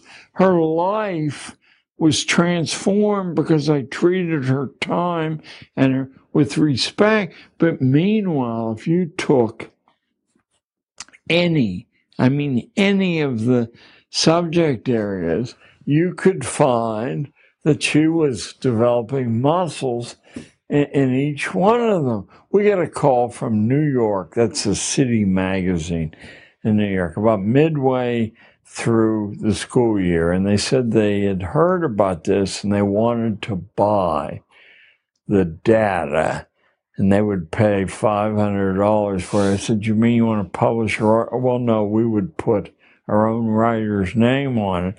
This girl, I doubt if she'd ever seen a $10 bill in her life. I'm offering her $500. She said, no, it's mine. If they want to use it, they'll put my name on it, which they weren't willing to do. So, but I know that was the beginning of a transformation in her life.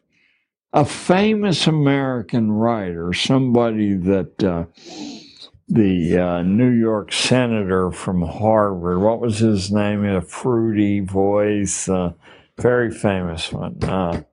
Go back 10 years. Who am I talking about? He wrote... No, prior to that, but he coincided with Cuomo. No, he was, he had written books about the plight of poverty, but they weren't sympathetic books. He was nationally famous, and he was so florid as a public figure that, in any case, I had a friend who had flunked out of Cornell. I'm reluctant to mention his name without, because he's a nationally famous writer about assassinations. And this famous New York senator said publicly that he was the world's foremost assassination expert. Well, you now know that he was a flunk out from Cornell. So how did this happened? Because when he saw the Kennedy assassination, I had driven him to Cornell, and he was trying to plead his way back in. And Kennedy was assassinated. We stayed up all night. We both agreed if anything happened to the assassin, that none of the information could be trusted. And the next morning or afternoon, and that was it for the assassin. So he went back to Cornell as a flunk out, talked a big-time professor, Andrew Hacker, whose dad started the general studies program at Columbia, into giving him a PhD or the beginning of one without ever going to class. He would spend all his time writing a book about not the Kennedy assassination, about the composition of the Warren Commission, which I thought was a very clever way to sidestep, all the, yellow journalism stuff. It became, Inquest it was called, it became a national bestseller. It led to an all-expenses-paid PhD at Harvard. Then he wrote a book about the De Beers diamond mines. They took him in in South Africa as a house guest for a long, long time. And he wrote a book saying diamonds are essentially worthless because they have thousands of years of flawless diamonds already put away. Then he talked his way into the NBC newsroom and wrote this magnificent investigative study called News from Nowhere about how news actually is selected for transmission. In other words, everything he touched was, this is a flunk out from college. So all these anomalies from the Harlem kids, the Spanish Harlem kids, from my flunk out Cornell friend, finally shook my belief in what I had been taught, that it's an orderly universe, merit determines, and I could begin to see around me all the narratives that were disconnected from reality. They hardly were hidden at all. You know, they were all weapons of mass destruction narratives.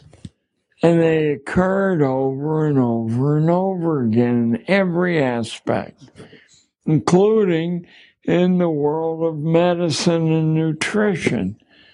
You know, there seemed to be no ethical or moral break on what insiders were able to say and all the other insiders would agree with.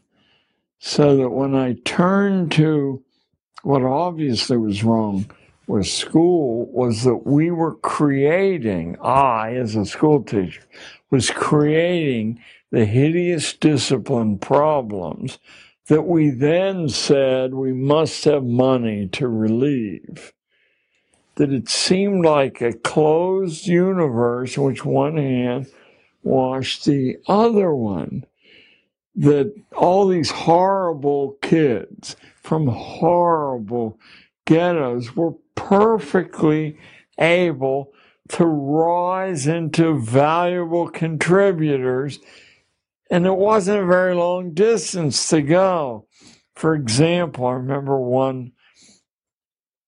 I started a school year with, they were trying to get rid of me as a teacher. They gave me the worst class on the 8th grade. The kids were huge. They had no tradition of scholarship at all.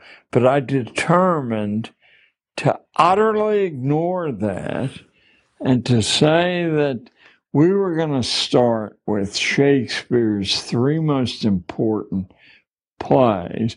And if they could master the parts, that I was willing to cut them loose from school for months, and they could travel around elementary schools, put these plays on, and then talk about the problems of staging them, of mastering the character, or something or other. And I'd say 10 days went by. It was as if I was in a Harvard seminar, and all of a sudden, some kid burst out laughing in the middle of, oh, that this too solid flesh would melt, thaw, resolve itself into a dew. What are you laughing about? Don't you know? He said, we're the dumb class. You know, and from that point on, it was no longer easy because the other dumb kids had the illusion, but it wasn't an illusion, broken. But we still got some good work done. We invent the problems that we then have to solve. That's what I think all experts do. I don't think, including brain surgery, that there's anything the human skill is capable of that's very hard to learn. It takes some time. So you can benefit from prior experience, but it doesn't take anywhere near the time, expense. So the point is that individuals have an innate infinite potential, and that we're not limited by genes or species or even race. the lust to. People wish to learn. It used to be called emulation. You're around somebody can do something well. Of course you respect. I mean, you're watching how they do it. Yeah, we talked earlier about the disadvantage adopted kids have. When you watch your mother and father and you're 14 months old and have no language, you're still seeing how they deal with frustration, how they merge with one another or not, contend with one another.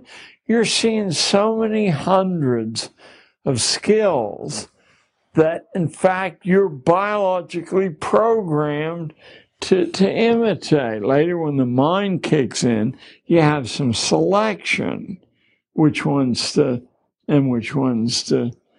But we don't allow that to happen because the very first thing schools do is strip the experience base away. I mean, the easiest way to turn your kids into geniuses, I mean, by the time they're 7, is just to front load huge amounts of experience, including dangerous experience. And my favorite story is Richard Branson tells it in his autobiography. His mother, who was an airline stewardess in 1946, flying the Atlantic, so not exactly, the safest thing to do, she was desperate that he wouldn't become a dependent. And so when he was 4 years old, picture 48 months, she drove him miles from their London home in Shamley Green and asked him if he thought he could find his way home from there. And he said he thought he could. Get out and do so, then, she said. And now he said, where is he? He doesn't even have many words, So 8 or 9 hours later, when he finds his way home, he said nothing in his life ever seemed hard for him to do again. He drops out of high school, never goes to college, has his first $1 million by the time he's 19 by figuring out what people need and want and giving it to them cheaper or better or bringing anyone to offer it. What would our society be if we put millions of people through the same experience? I think it would be closer to what colonial America was and early federal America, when nobody wanted to work for somebody else. They wanted an independent livelihood. It would be closer to that than the corporate hell that we have now. But the corporations, following perfectly rational logic, have begun to need less and less people, but they have such political control over the legislatures and the federal government that there's no way to arrest this progress. Furthermore, as I spoke at General Motors about 10 years ago, a mid-level executive told me when I asked him, you guys had the world. There wasn't any competition. What happened? I remember when Jap cars came in, they had names like the Bluebird and the Fair Lady. I mean, it was a joke. What happened? And he said, what happened was this: that engineering, which used to be the fast track to the executive suite and profit sharing and all the rest of that good stuff, stopped being the fast track. Finance became the fast track, taking these huge profits, speculating in variable rate mortgages, in foreign currencies, That became the road. The same thing that happened to the steel industry in Pittsburgh. Wasn't moved out of Pittsburgh because any of them were losing a penny. They're making great profit. It's that the Harvard B School boys said, look, you can take this money, make a lot more, and not work. Of course, that would get rid of 100,000 steel workers, truck drivers, but who the hell cares about them? Didn't Darwin say they're not evolving? They're all Irish anyway. Well, this is the juxtaposition between eugenics and that type of mentality where people are under control, and someone like Branson who gets to go on walkabout, which is a rite of passage, which was around in the founding of this country with high literacy rates. And so when we had a high entrepreneurship, self-reliance, literacy rates, people who had critical thinking and knew how to deal with problems on their own, because if not, you might die. Or other people think badly of you if you say, I want a job for, what do you want to do? Right. But these different compartments are intimately interlocked. So by studying one and the other as if you're going to pass a short answer test, you're disabling fragmenting. Yeah. The synthesizing power of your mind, which is what enables you to strike out so that history doesn't infinitely repeat itself. But now that's been restricted to such a small fragment of the population that we're in desperate trouble internationally because the Chinese, the Japs, the Malaysians can do this brain paralysis much better than we can because they have traditions that allow that. And we still turn out on the 4th of July and say, home of the free, land of the brave, whatever.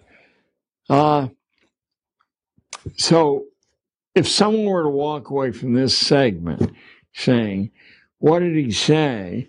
It's that the bad things done in school have been intellectually justified, and you're not going to change that set of mind. So all the effort you make to systematically change schooling is a huge waste of time, energy, and resources, because now the majority of the important people in the country make their living either directly from that or indirectly because you no longer have a critical mind. And what is the definition of marketing? That when I took marketing at Columbia, they taught me it's overcoming sales resistance. Well, if there is no sales resistance, you do that by juggling balls and dancing. Here's a pretty girl, buy the product. You can have her. It's quite a pickle that we're in. Not our managers don't think they're in a pickle, but they are too, because the Chinese, for example, are so much more well-versed, in screwing rival power. We've only been around a few hundred years. They're reeling us in very nicely, thank you. If they cashed in the bonds they hold right now, just forget, the dollar is paper. Give us our money back. How are populations kind of prepared and indoctrinated and conditioned into receiving, such low? They provide such low resistance to the Ponzi scheme mentality of the predators. Yeah. Well, the interesting thing about leverage, and it has been studied since ancient Rome, is you don't have to do everybody. You just have to do a few opinion makers. They do the rest. Here's how Andrew Carnegie did it with the Protestant churches of the United States. He simply, in one fell swoop, donated a brand new organ to every church in the United States. This dyed-in-the-wool atheist opened his purse. Everybody got a new organ. Do you suppose there was anyone turned the organ down, or there was much resistance? Now, you accept the organ, but, you grew up in a Christian tradition. Don't you thank Mr. Carnegie for his organ? Don't you, being human, hope that something else will follow that organ? And you bet you do. How did Carnegie and Rockefeller get a hold of the schools? There were no pensions for teachers. The government didn't set up the pension system. Rockefeller and Carnegie set up the pension system out of their own pockets. And of course, they didn't give it to everybody. Your school had to conform with what they said was a balanced educational diet. 4 credits of whatever they were, or 2 credits of math, whatever they were. You could compete for the pensions if you followed the Carnegie credit system. Is there any school in the country who didn't? I never heard of one. How could you? Because the local parents would say, what are you, nuts? You're not taking this free money? I mean, what you're doing isn't so great anyway. Why don't you do it his way? So this whole religion of leverage, which has just accumulated over more than 2,000 years, is utterly unknown except to seminar courses at the most elite colleges. You may have a rough idea what leverage means from a physics course and see how, connections. But you don't have any idea how you can plan the future for an entire region or a nation or a city by using leverage. The Chautauquas used the leverage. The best leverage available wasn't the newspapers, although it was good. It was the pulpits. And so mixed in with the real things the Chautauqua wanted to teach were traveling Christian ministers. The whole Harper's Publishing empire is, I think it's Methodist, but don't hold me to that. Maybe it's Baptist. I think the Rockefellers are Baptist. Yeah. But they're not Baptists like other, there's about 40 kinds of Baptists. There's one small fragment of Baptists who are like Episcopalians. I forget the name of it. When I was studying the Quaker transformation from pious, humble people to among the most powerful, certainly the most powerful small sect in the country. There are only 100,000 Quakers. They've had 2 American presidencies out of 40. So that's 5%, and they're, Nixon being the most recent, right? Huh? Nixon being the most recent. Nixon and Hoover. So you can't think clearly, and all you computer folk know, unless the data is available, you can't think clearly. Well, someone knew that thousands of years ago.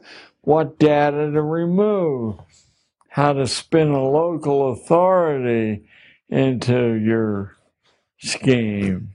Let him do the work. School teachers, I was about to say by and large are innocent. They're all innocent, because if they're not innocent, they're gotten rid of. They're drawn out of a pool of college graduates. The New York Times says are the lowest single scoring graduates on standardized exams, except for school administrators, who of all the coherent occupational groups in the country, they're 50 points below the teacher group. So the managers, so-called, are the dumbest people of all. They know that their paycheck depends on, because there's 20 people to take their job. They may sit in a parents' meeting and say, we've got to do something different, but they're listening to the tom-toms telling them what to do different. And of course, what to do different always says, identify the most influential parents. They're not always the richest. Do something different for those people. They'll be gone in 3 or 4 years. Then go back and do what you always did. So that's if you looked at schools in 1905 and schools today, the correspondences are overwhelmingly similar. You would not say, wow. You would say, hey, history hasn't moved. Frederick Gates helped out Rockefeller at a time when the family was getting a bad reputation, and like Carnegie, they were having a lot of labor disputes. How does the idea of philanthropy and altruism affect American education? Philanthropy and altruism, as it occurs through the institution of the private corporate foundation, is the explanation for what's called American education. Let's us call it American schooling. That's a pretty comprehensive condemnation. Do I have any evidence for that? Yes, I do. The 2 congressional investigations of where schools came from, one in 1915 by a guy named Walsh, one in 1959 by a guy named Carroll Reese, both came to the identical conclusion that all the mysteries vanish, at least source mysteries, when you see how the foundations, which don't spend very much money, use leverage to control the curriculum, the testing system, the public perception of what's going on. And of those foundations, until very recently, Rockefeller, Carnegie, and Ford were the ringleaders. They had divided responsibility. Ford took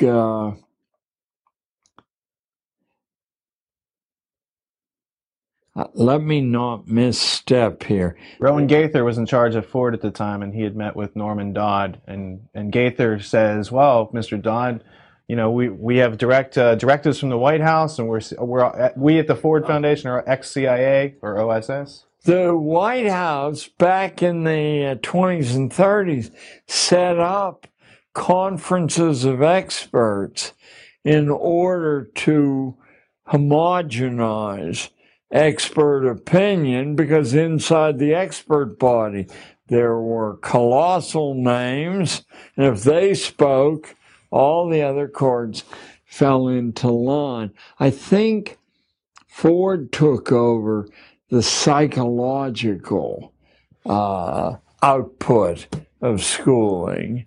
Rockefeller and Carnegie, in different ways, were attempting to globalize this thing. The Carnegie Foundation, still today, if you go up to their library, I think it's in Ossining or around there, and just read their annual report for the Carnegie Corporation, everything you ever saw on the front page of the New York Times in relation to schooling was cooked up in the project offices, and then it's dumped on the world through the control of the media. How's the media control?